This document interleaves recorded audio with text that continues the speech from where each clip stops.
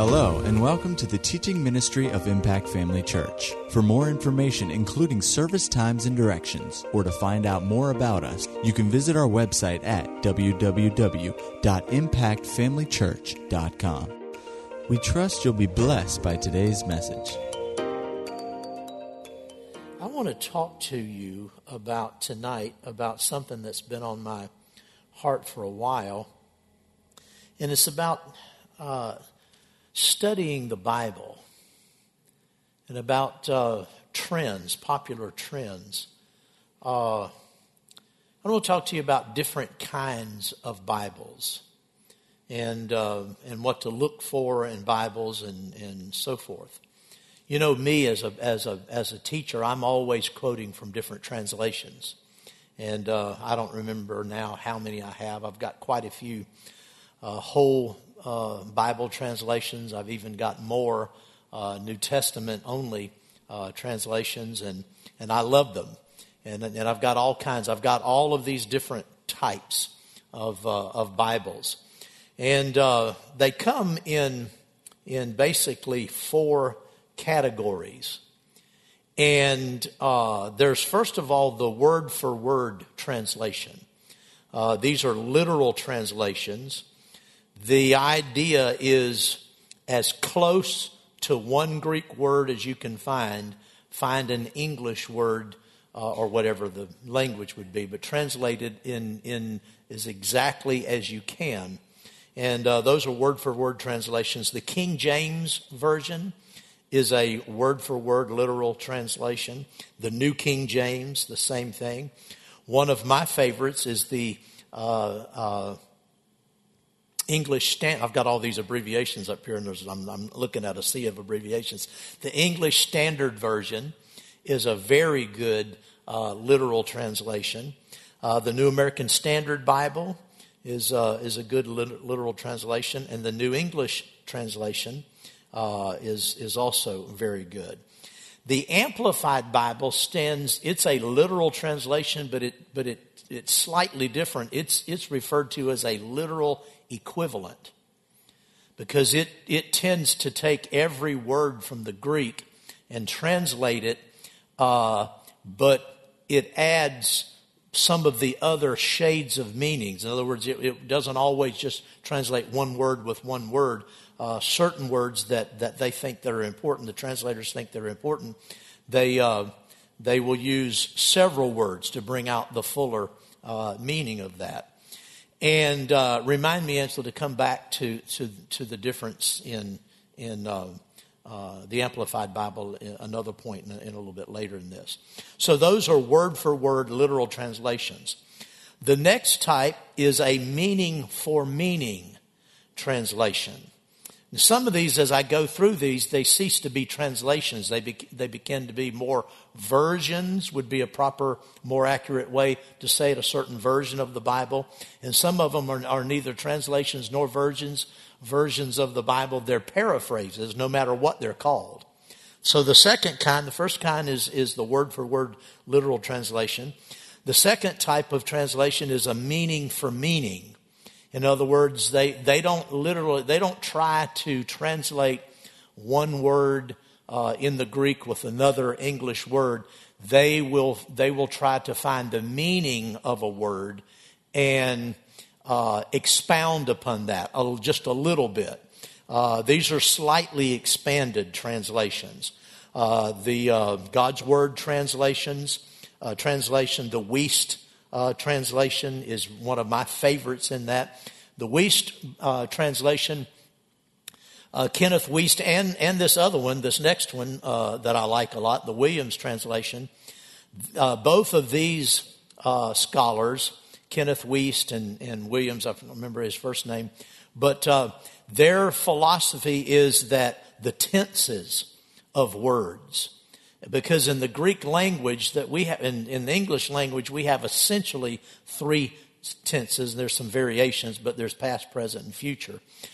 In the Greek language, there's some other tenses. And it really colors what the Scripture has to say when you put it in the tenses and bring that out. So the Wuest New Testament, it's only a New Testament, he doesn't do the whole Bible, and the Williams New Testament are both also in this category of meaning for meaning, slightly expanded. Also the 20th, the Translator's New Testament, which I probably would think nobody in this house has that but me. It's very obscure. I found it many, many years ago, and it's a great translation, but I don't even know if you can find it anymore. It's called the Translator's New Testament. It has a lot of interesting notes in it. The third type of Bible, we go from word for word to meaning for meaning, and then it's thought for thought. And these are more expanded versions. The New International Version is in the category of thought for thought, and as well as the New Living Translation. And they expand the scriptures even more and bring more information. You'll notice that as we're going down this list, the more loosely these versions are. And then we finally get to the last type, and it's the paraphrase type of Bible. And I refuse to call these translations. Even though some of them call themselves translations, they aren't. They are paraphrases. In this list is the New International Reader's Version, the Message Bible, the Passion Bible, the Passion Version. They call it the Passion Translation. That's a terrible name for it. It's not a translation. And then the Good News Translation, also not really a translation, it's a paraphrase. And in essence, these paraphrase versions of the Bible are more commentary than they are translation. And the reason I'm bringing this up is because the Lord's dealt with me about it for some time now, and it just wasn't a good time to do it. I'm seeing more and more people and hearing more and more people who are gravitating toward these paraphrase versions for sharing and making comments and teaching from. I want to steer you now. You have to understand, I have all of these types of books, and I use them all. I use paraphrase versions. In fact, if you've read my book, if you've gotten into I think it's the third or fourth chapter, I talk about I think I use the Message Bible to translate a scripture from either 1st or 2nd Corinthians. That the reason I did is I don't remember where it is. I was looking for it during praise and worship.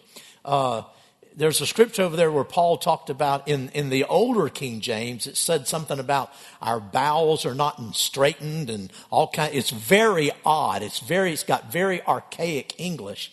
And I remember for years I would read that and just go, many, many years ago, I didn't have all these translations. I'd read that passage. I had no idea what it was talking about. The King James does a better job, but in my book, I bring out the Message translation or the Message paraphrase of it simply because it helped make a little bit more sense. It shed some light. But the problem is these paraphrases, in essence, add to the Bible stuff that's not there. And they take great liberties. And again, I'm not coming to your house and checking up what you read. It's nothing like that. But as your pastor, I need to warn you. You need to be more careful, or a lot of people need to be more careful than they've been being with some of these paraphrases, because it's good to. I use them if I'm looking at a passage of Scripture, and I've gone through several different.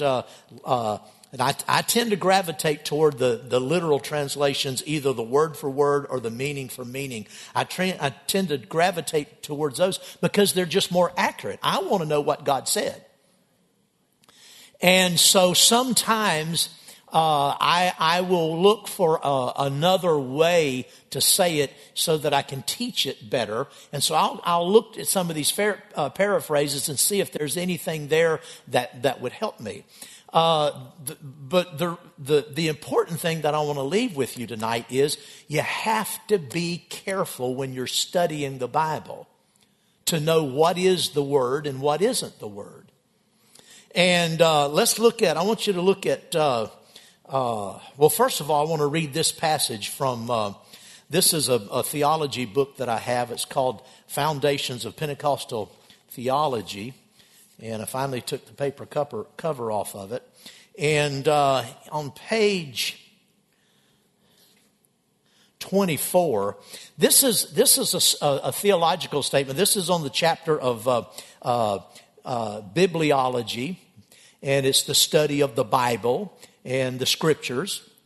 And it talks about the inspiration of the Scriptures. There's several different types of views of divine inspiration, or the inspiration of the Scripture. There's the verbal diction theory. There's the inspired concept theory, and the one that most people that we would be in agreement with follow the verbal plenary inspirational view. And let me read what it says here. It says, "This view holds that all the words written are God-breathed. Verbal signifies the words, and plenary means full or complete as opposed to partial. Thus it is held that the words themselves, all of them, are inspired." I would completely agree with that. "God gave full expression to his thoughts in the words of the biblical record.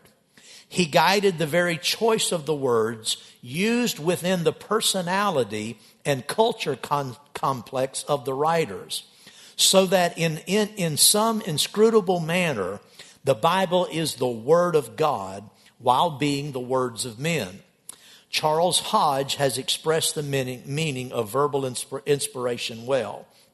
And is quoting here, says, "It is meant that the divine influence, of whatever kind it may have been, which accompanied the sacred writers in what they wrote, extends to the expression of their thoughts in language as well as the thoughts themselves. The effect being that in the original autographed copies, the language expresses the thought of God intended to convey with infallible accuracy, so that the words as well as the thoughts are God's revelation to us." Then the writer here of this book goes on to say, "Inspiration then is the process whereby spirit-moved men produced spirit-breathed writings." L. Goss gives us an excellent definition of inspiration in the following: "It is an inexplicable power which the divine Spirit put forth on the authors of the Holy Scriptures in order to their guidance, even in the employment of the words they used, and to preserve them alike from all error and from all omissions." So I just wanted to read that to you and then look at some scriptures. I want you to go with me over to Romans chapter 1. Romans chapter 1. And these verses of Scripture illustrate what this writer was talking about, or the writer was illustrating what the Scriptures say, one or the other. Romans chapter 1 starts out with these verses. The first two verses says, "Paul, a bondservant of Jesus Christ, called to be an apostle, separated to the gospel of God, which he promised before through his prophets in the Holy Scriptures." Here Paul refers to the Bible as the Holy Scriptures. That's not a phrase that's new to anybody, but I think it's important that we reflect on that the Scriptures are holy. They're sacred. Go with me to 2 Timothy, and let's look at chapter 3. 2 Timothy 3 and verse number 15. Paul is talking to Timothy, and he said that in verse 15, "From childhood you have known the Holy Scriptures, which are able to make you wise for salvation through faith which is in Christ Jesus. Notice the Scriptures are holy. They're not subject to human review. They are what they are. Let me jump ahead a little bit. Let me read to you something from, this is from the writings of the author of the Passion Translation. Let me say that before I say this. There are different kinds of Bibles too, in the sense of who translated them. You have some of your best literal translation Bibles, the most respected, King James, the New King James, the English Standard Version. These Bibles were not translated by one scholar.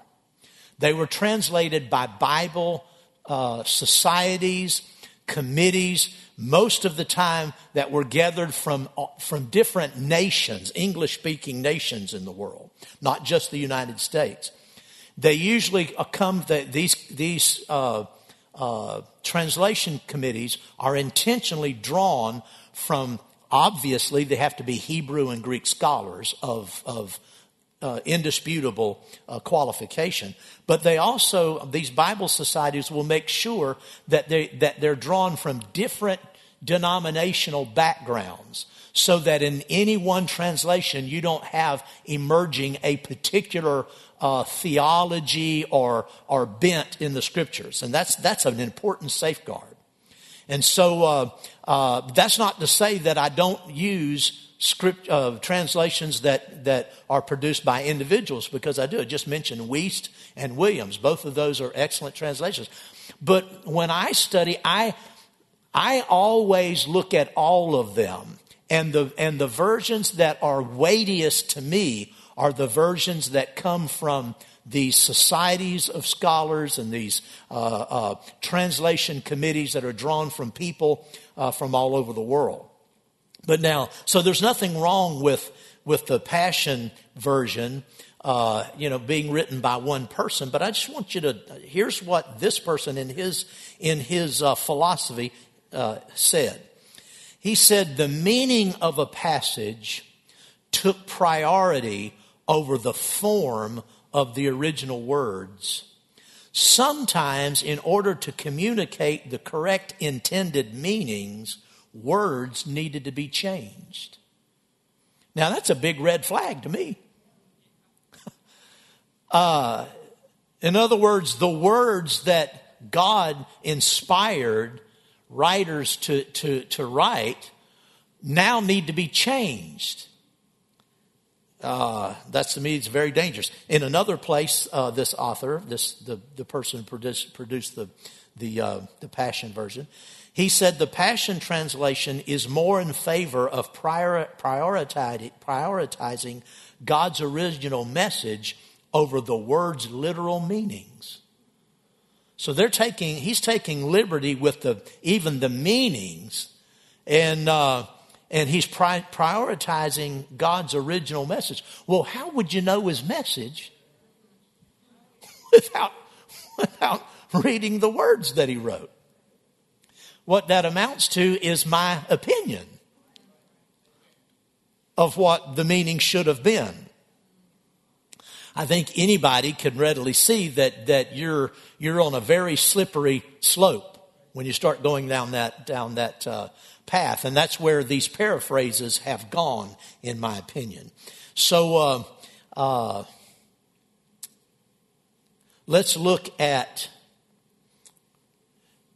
Second Timothy again.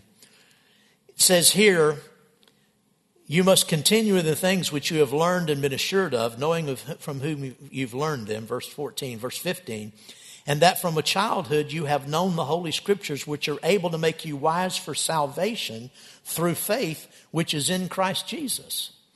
Now, we know faith comes by hearing the Word. Faith doesn't come by hearing commentary about the Word. Faith comes by hearing the Word. Hold your place and go over to Romans, where that's found. Romans chapter 10.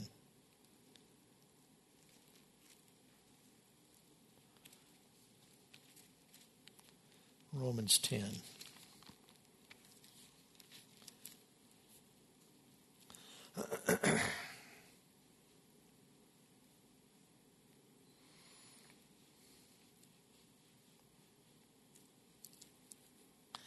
Let's start in verse number.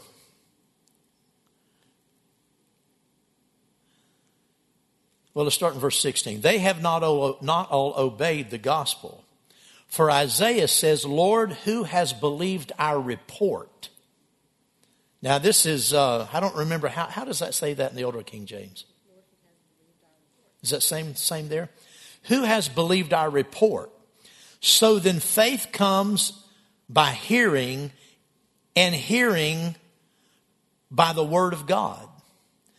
What this says in the original Greek is faith comes by the report. That word hearing there is the same word that's translated report in verse 16. So then faith comes by the report. What report? The report of the Lord. Faith comes by hearing what God said, not what I say. It doesn't come by what I say. What I say may be good, but faith comes from the word. Amen? So then going back to the passage we were looking at, 2 Timothy, not only does faith come from hearing, salvation comes from hearing the word of God. He said, from childhood you have known the Holy Scriptures, which are able to make you wise for salvation. I tell you what, it's important that we stick to the word. Now, again, I'm not wholly against any of these other paraphrases. I have reservations about them, and I believe you should too. And all I'm saying is I'm hearing a whole lot more people that like to quote from these paraphrases, and I'll give you some illustration of how that can get off track here in a few minutes. Let's go on to Acts chapter 2. Acts chapter 2. And let's look at Acts chapter 2. And let's look at verse 37. That's not it. Acts 2:37. Yeah, it is it. Here on the day of Pentecost, Peter got up and preached the gospel. And look at verse 36. Therefore let all the house of Israel know assuredly that God has made this Jesus whom you crucified both Lord and Christ. The Apostle Paul, when he preached this, was preaching the pure Word of God. He was speaking as the very mouthpiece of God.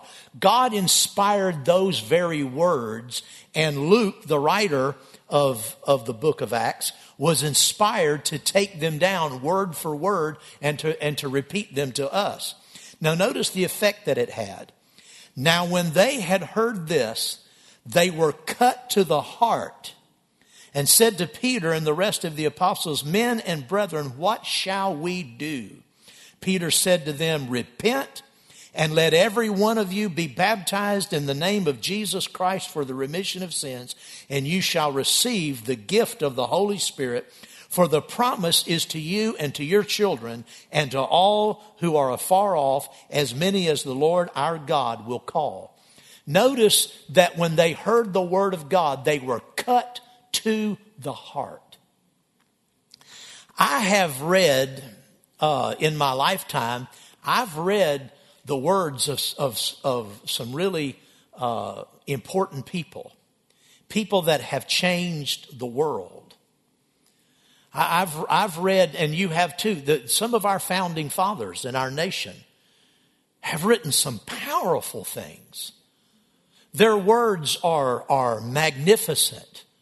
The clarity and the expansiveness of their thought and laying down the ideals of freedom and liberty and the things we value are remarkable.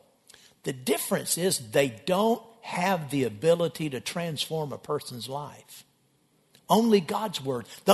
Only God's Word has the ability to transform somebody's life. And when Peter was preaching, the people who were listening to him, they came into that scene that day. This is on the day of Pentecost. These were people who were mocking. These were people who were deriding and casting insults. And, Jesus had been crucified just a few days before. And here these people are out here preaching. This same Jesus whom you crucified, God has made both Lord and Christ. And it went right into their heart. It cut into their heart. The Word of God has the ability to do that. My words and your words don't have that ability. If we are effective in witnessing to people, we will be effective when we give them the Word. Now, I believe in testimonies, and you've heard me talk about that. Everybody has a testimony. Everybody has a testimony, and for every person's testimony, there are other people, probably scores and scores of people you'll meet in life who your testimony will resonate with them.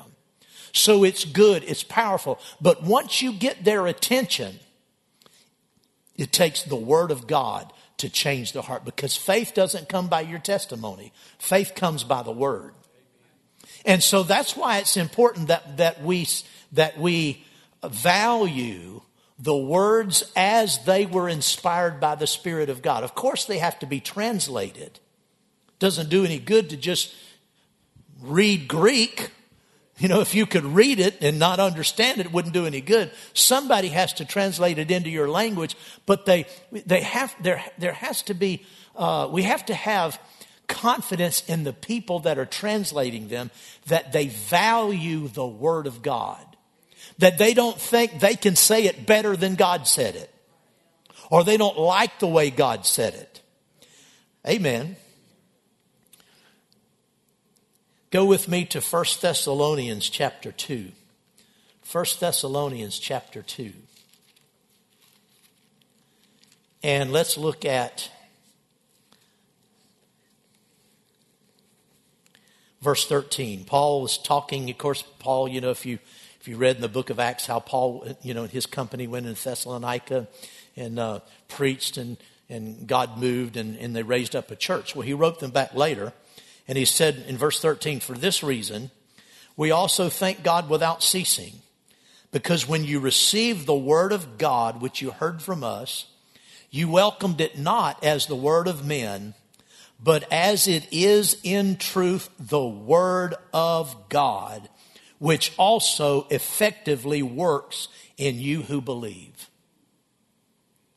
God's word works in men's hearts when they believe it. And the reason it's powerful and it works is because it's the word of God. It's not the word of man. And then, of course, everybody knows this scripture in Hebrews, the 4th chapter. Turn over there real fast. I think Joe Morris would say, slide on over there. In Hebrews 4:12, the word of God is living and powerful and sharper than any two-edged sword. Now, I don't know if they had razor blades in the time of the translation or the writing of the New Testament or not, but their sharpest blade. The word of God is sharper than any blade. Sharper than a razor blade. Now see, that's my commentary. The truth of the matter is the Bible says that it's sharper than any two-edged sword. Amen.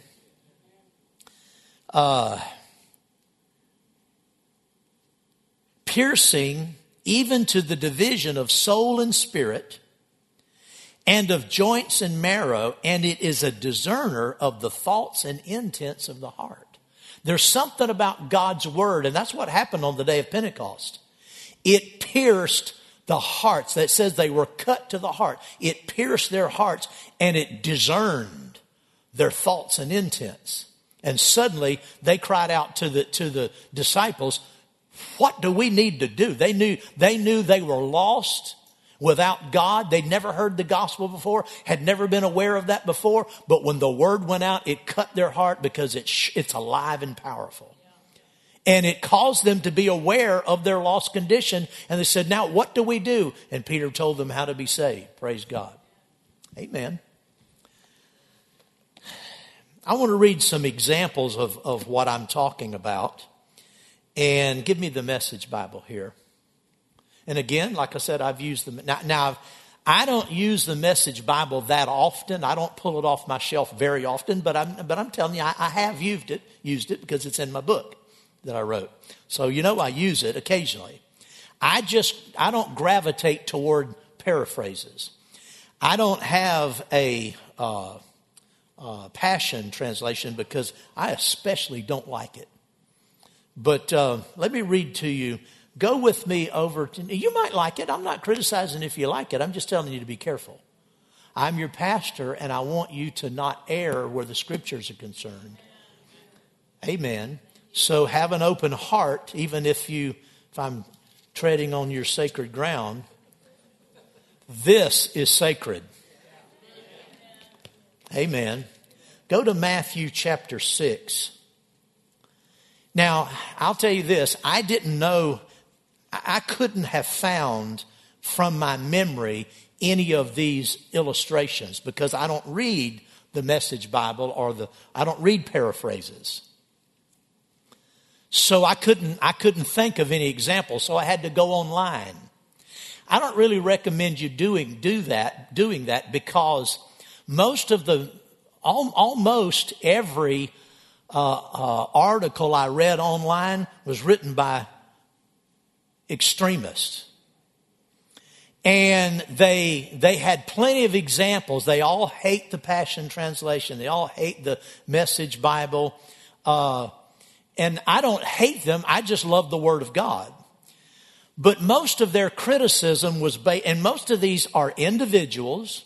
If you look at their websites and do a little digging in who they are, these are not people with ministries. These are people who want to have ministries, and they're self-appointed Bible scholars that really aren't. And they've all got a theological axe to grind. And so they take some of the examples that I'm going to read, and they made a whole lot more out of them than I would.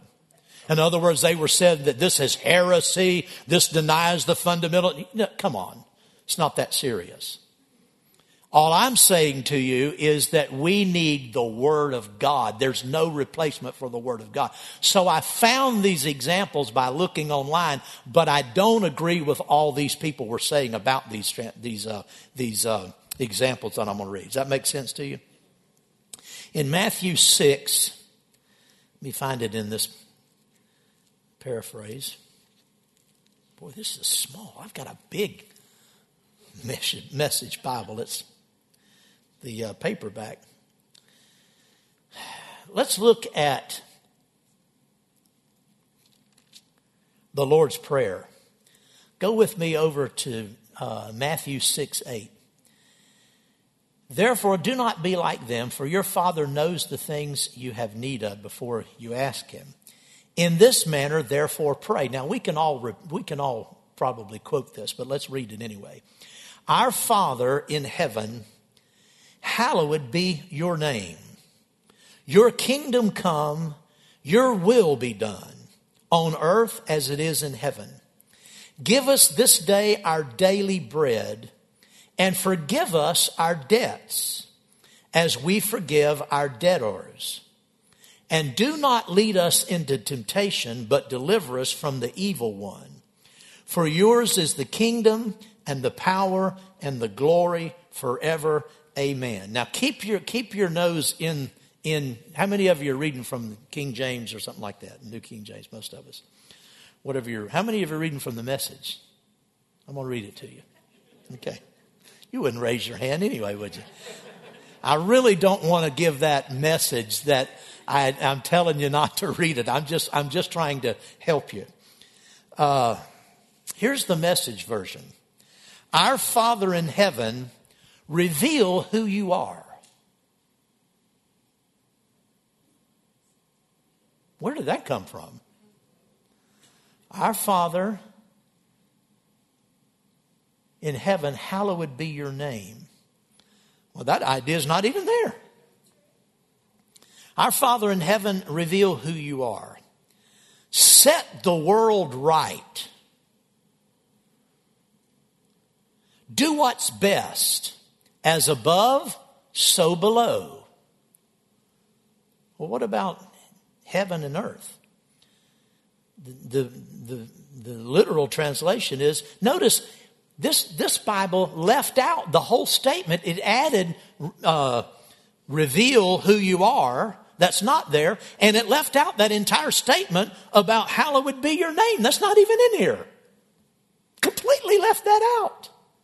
That's what I'm talking about. That's not healthy. This should not be your primary diet. Amen. Your kingdom come, your will be done on earth as it is in heaven. He translated, set the world right, do what's best, as above, so below. Then it says, give us this day our daily bread.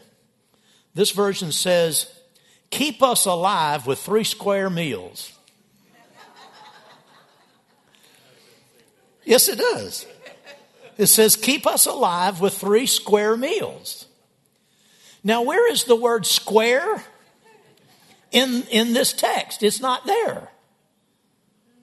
Keep us alive with 3 square meals. Now, here's another one that I think it's very serious that he dropped hallowed be your name completely. I don't know why, but it's just not in this text. The King James and all other reputable translations says, forgive us our debts as we forgive our debtors. Forgive us. That's a request. Excuse me. That's a request. Father, forgive us our debts. This version says, keep us forgiven with you and forgiving others.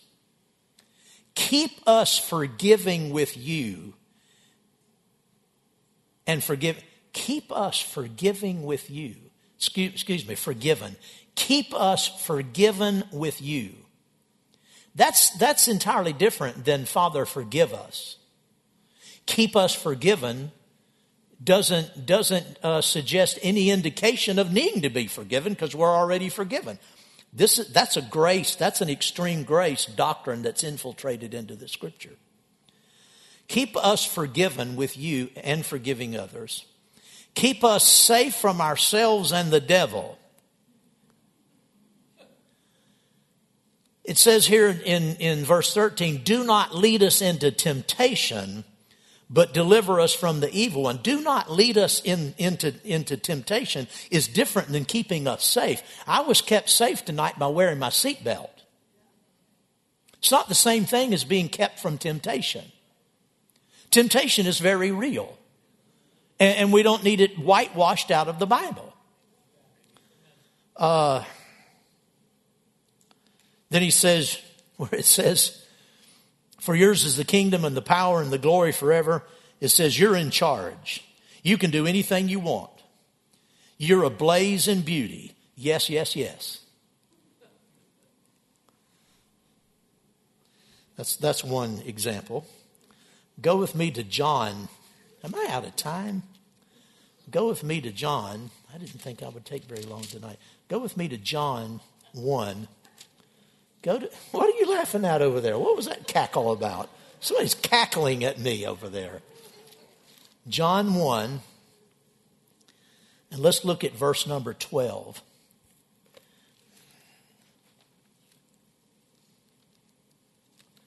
John 1. Boy, this is a tiny book. Gracious. I don't even know the notations here.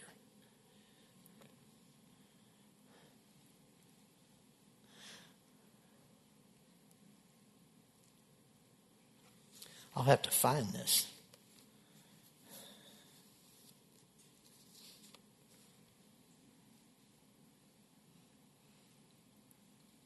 Wow.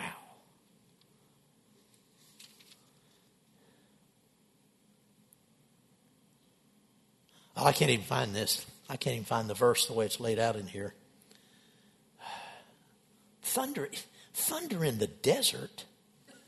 That's what I'm reading here. I don't see thunder in the desert. What in the world? I'm telling you, this is crazy. Okay, here, I finally found it. Verse number 12 says, as many as received him, to them he gave the right to become children of God, to those who believe in his name.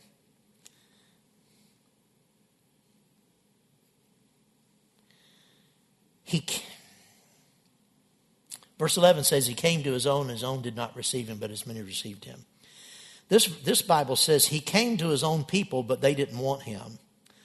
But whoever did want him and believed he was who he claimed and would do what he said, he made to be their true selves, their child of God selves. What? Well, I'm not going to go any further with that because I can't find anything. Go to 1 John, epistle of 1 John. I was disappointed with this the other night. I stumbled on this all by myself. From the NIV, I was studying the scripture in 1 John chapter 5. Turn over to the fifth chapter. Verse 16 says, if anyone sees his brother sinning a sin which does not lead to death, he will ask and he will give him life for those who commit sin not leading to death. There is a sin leading to death. I do not say that he should pray about that. I was looking at this verse, and this was just in my private reading time, and I was looking at this. It says he will ask and he will give him life. So what does that mean? So I did a Greek, looked it up in the Greek, and it's the word zoe, give him life, eternal life. For him who commits sin not leading to death. Well, I thought I'd look at it in some other translations that I liked and respected. And I looked at the NIV, and the NIV said this. Now, the King James says, if anyone sees his brother sinning a sin which does not lead to death. You know what the NIV said? If anyone sees his brother or sister sinning a sin which does not lead to death. I looked it up, the word sister's not in the Greek. It didn't refer to the sisters. It referred to the brothers. Now, do I think it applies to the sisters? Yes. Anybody that's read the Bible knows that in the time in which it was written, a lot of times it was still, even up until postmodern times, it's been a male-dominated society, and brothers meant everybody. Well, to correct that in the light of today's gender consciousness, the NIV added a word that's not there. And that's not as crazy as some of this other stuff, but I was surprised. Why did they think they needed to do that? Because the way God said it wasn't good enough. Now, you might think I'm straining at gnats. I was reading a book by a good friend of mine. I know this person very well, wrote an excellent book. I wouldn't tell you the name of the book or who it is. I'm not trashing them. I'm just, and what I'm about to describe is fairly innocent, but I want you to pay attention to the subtleties. This person was reading from, or in the book, was quoting from Acts chapter 11. You got just another couple of minutes? Acts chapter 11. This will illustrate what I'm talking about. Acts chapter 11.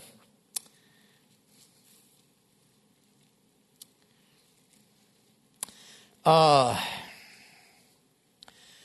verse 19, those who were scattered after the persecution that arose over Stephen traveled as far as Phoenicia, Cyprus, and Antioch, preaching the word to no one but the Jews only. But some of them were men of Cyprus and Cyrene, I don't know if that's Cyrene or Cyrene, who when they had come to Antioch spoke to the Hellenists preaching the word of the Lord. And the hand of the Lord was with them, and a great, now listen to this carefully to get this, what's being described.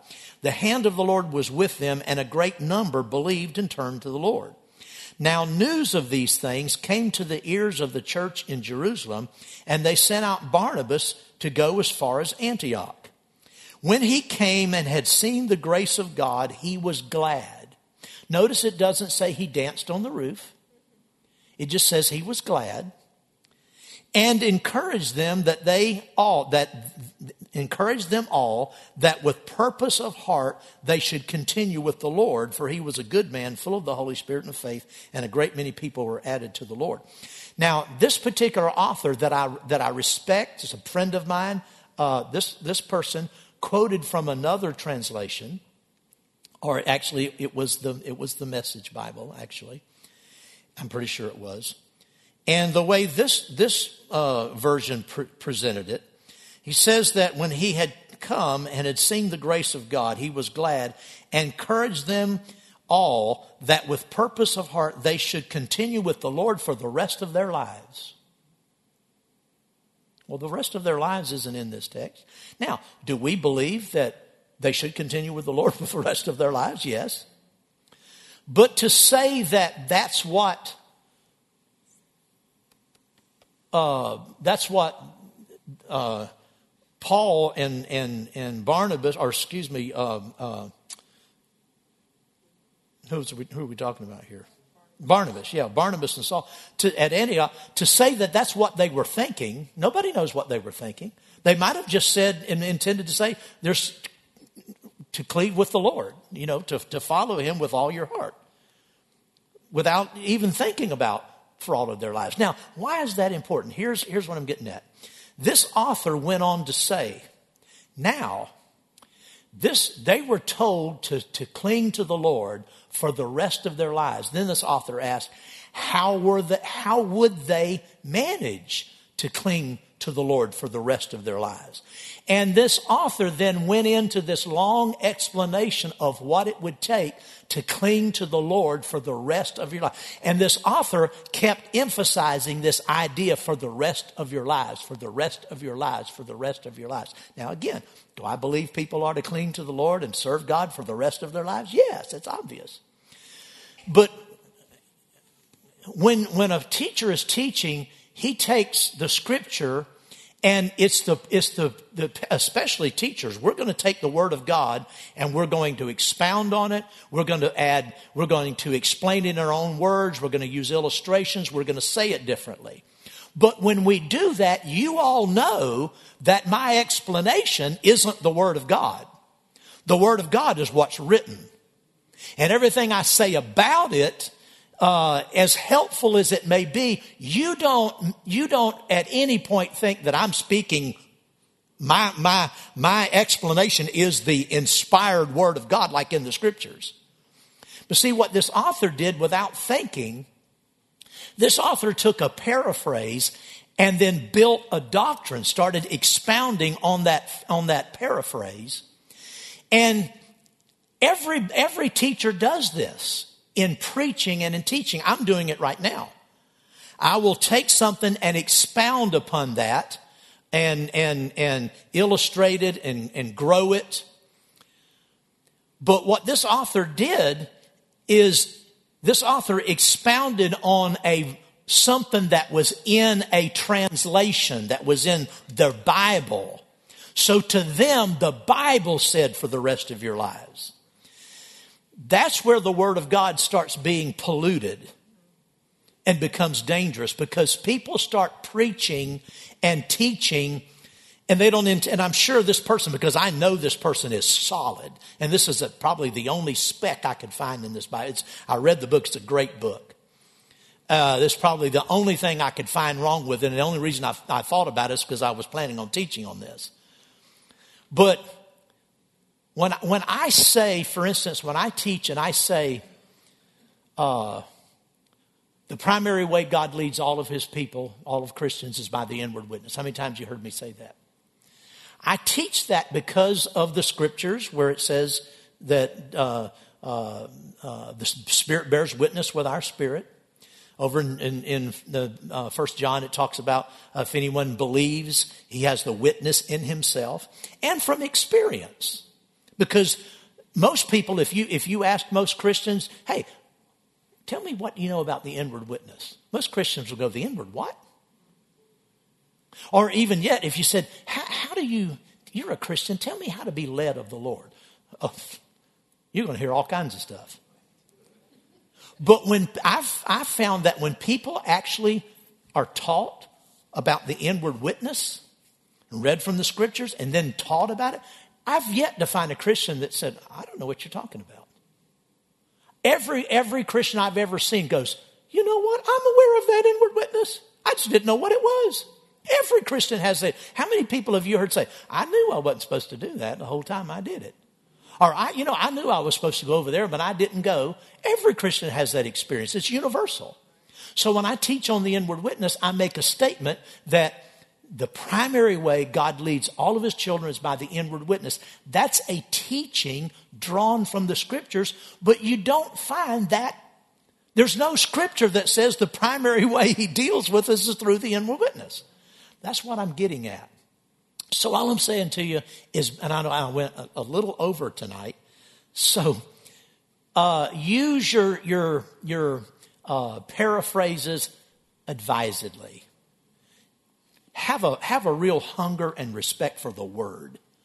What did the Holy Spirit inspire the writers to write? What words did they write? And what translation most accurately translates what they said?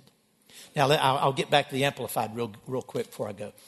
Angela asked me last night, I told her I was going to teach on this. She said, well, what about the Amplified Bible? Because it's just verbose, I said, the cool thing about the Amplified Bible, it's a very literal translation. It's what's the phrase they use to describe it? It's a literal equivalent. The thing about the Amplified Bible that I really appreciate, I don't know if you've ever noticed this.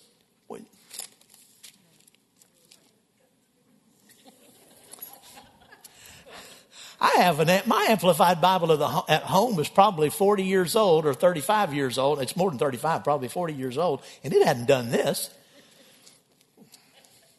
This has been sitting on my shelf in here, drying out. This page is entitled Explanation of Arbitrary Punctuation. Have you ever read this? How many of you read the Amplified Bible? Have you ever read this page? I know Jackie would. I knew you would. It talks about what the parentheses mean, what the dashes mean. They signify additional phrases, additional phases of meaning included in the original word, phrase, or clause of the original Bible, original language. Then it talks about brackets. Brackets contain justified, clarifying words or comments not actually expressed in the immediate original text. It tells you that those words in bracket aren't in the original. So that's important when you're reading I've known that for 40 years. When I read the Amplified Bible and I read all those other words, if they're in parentheses or they're in brackets, I know exactly what I'm looking at. These other paraphrases don't do that. They just add a bunch of words and you think God said all that stuff and he didn't say it. Well, praise the Lord. Is this helpful tonight? Have a real respect for the pure Word of God. Because the Word of God is alive, it's powerful, it's sharper than any two-edged sword, and it is God-breathed. And it'll change your life. Amen. And it'll keep your doctrine straight. Praise the Lord.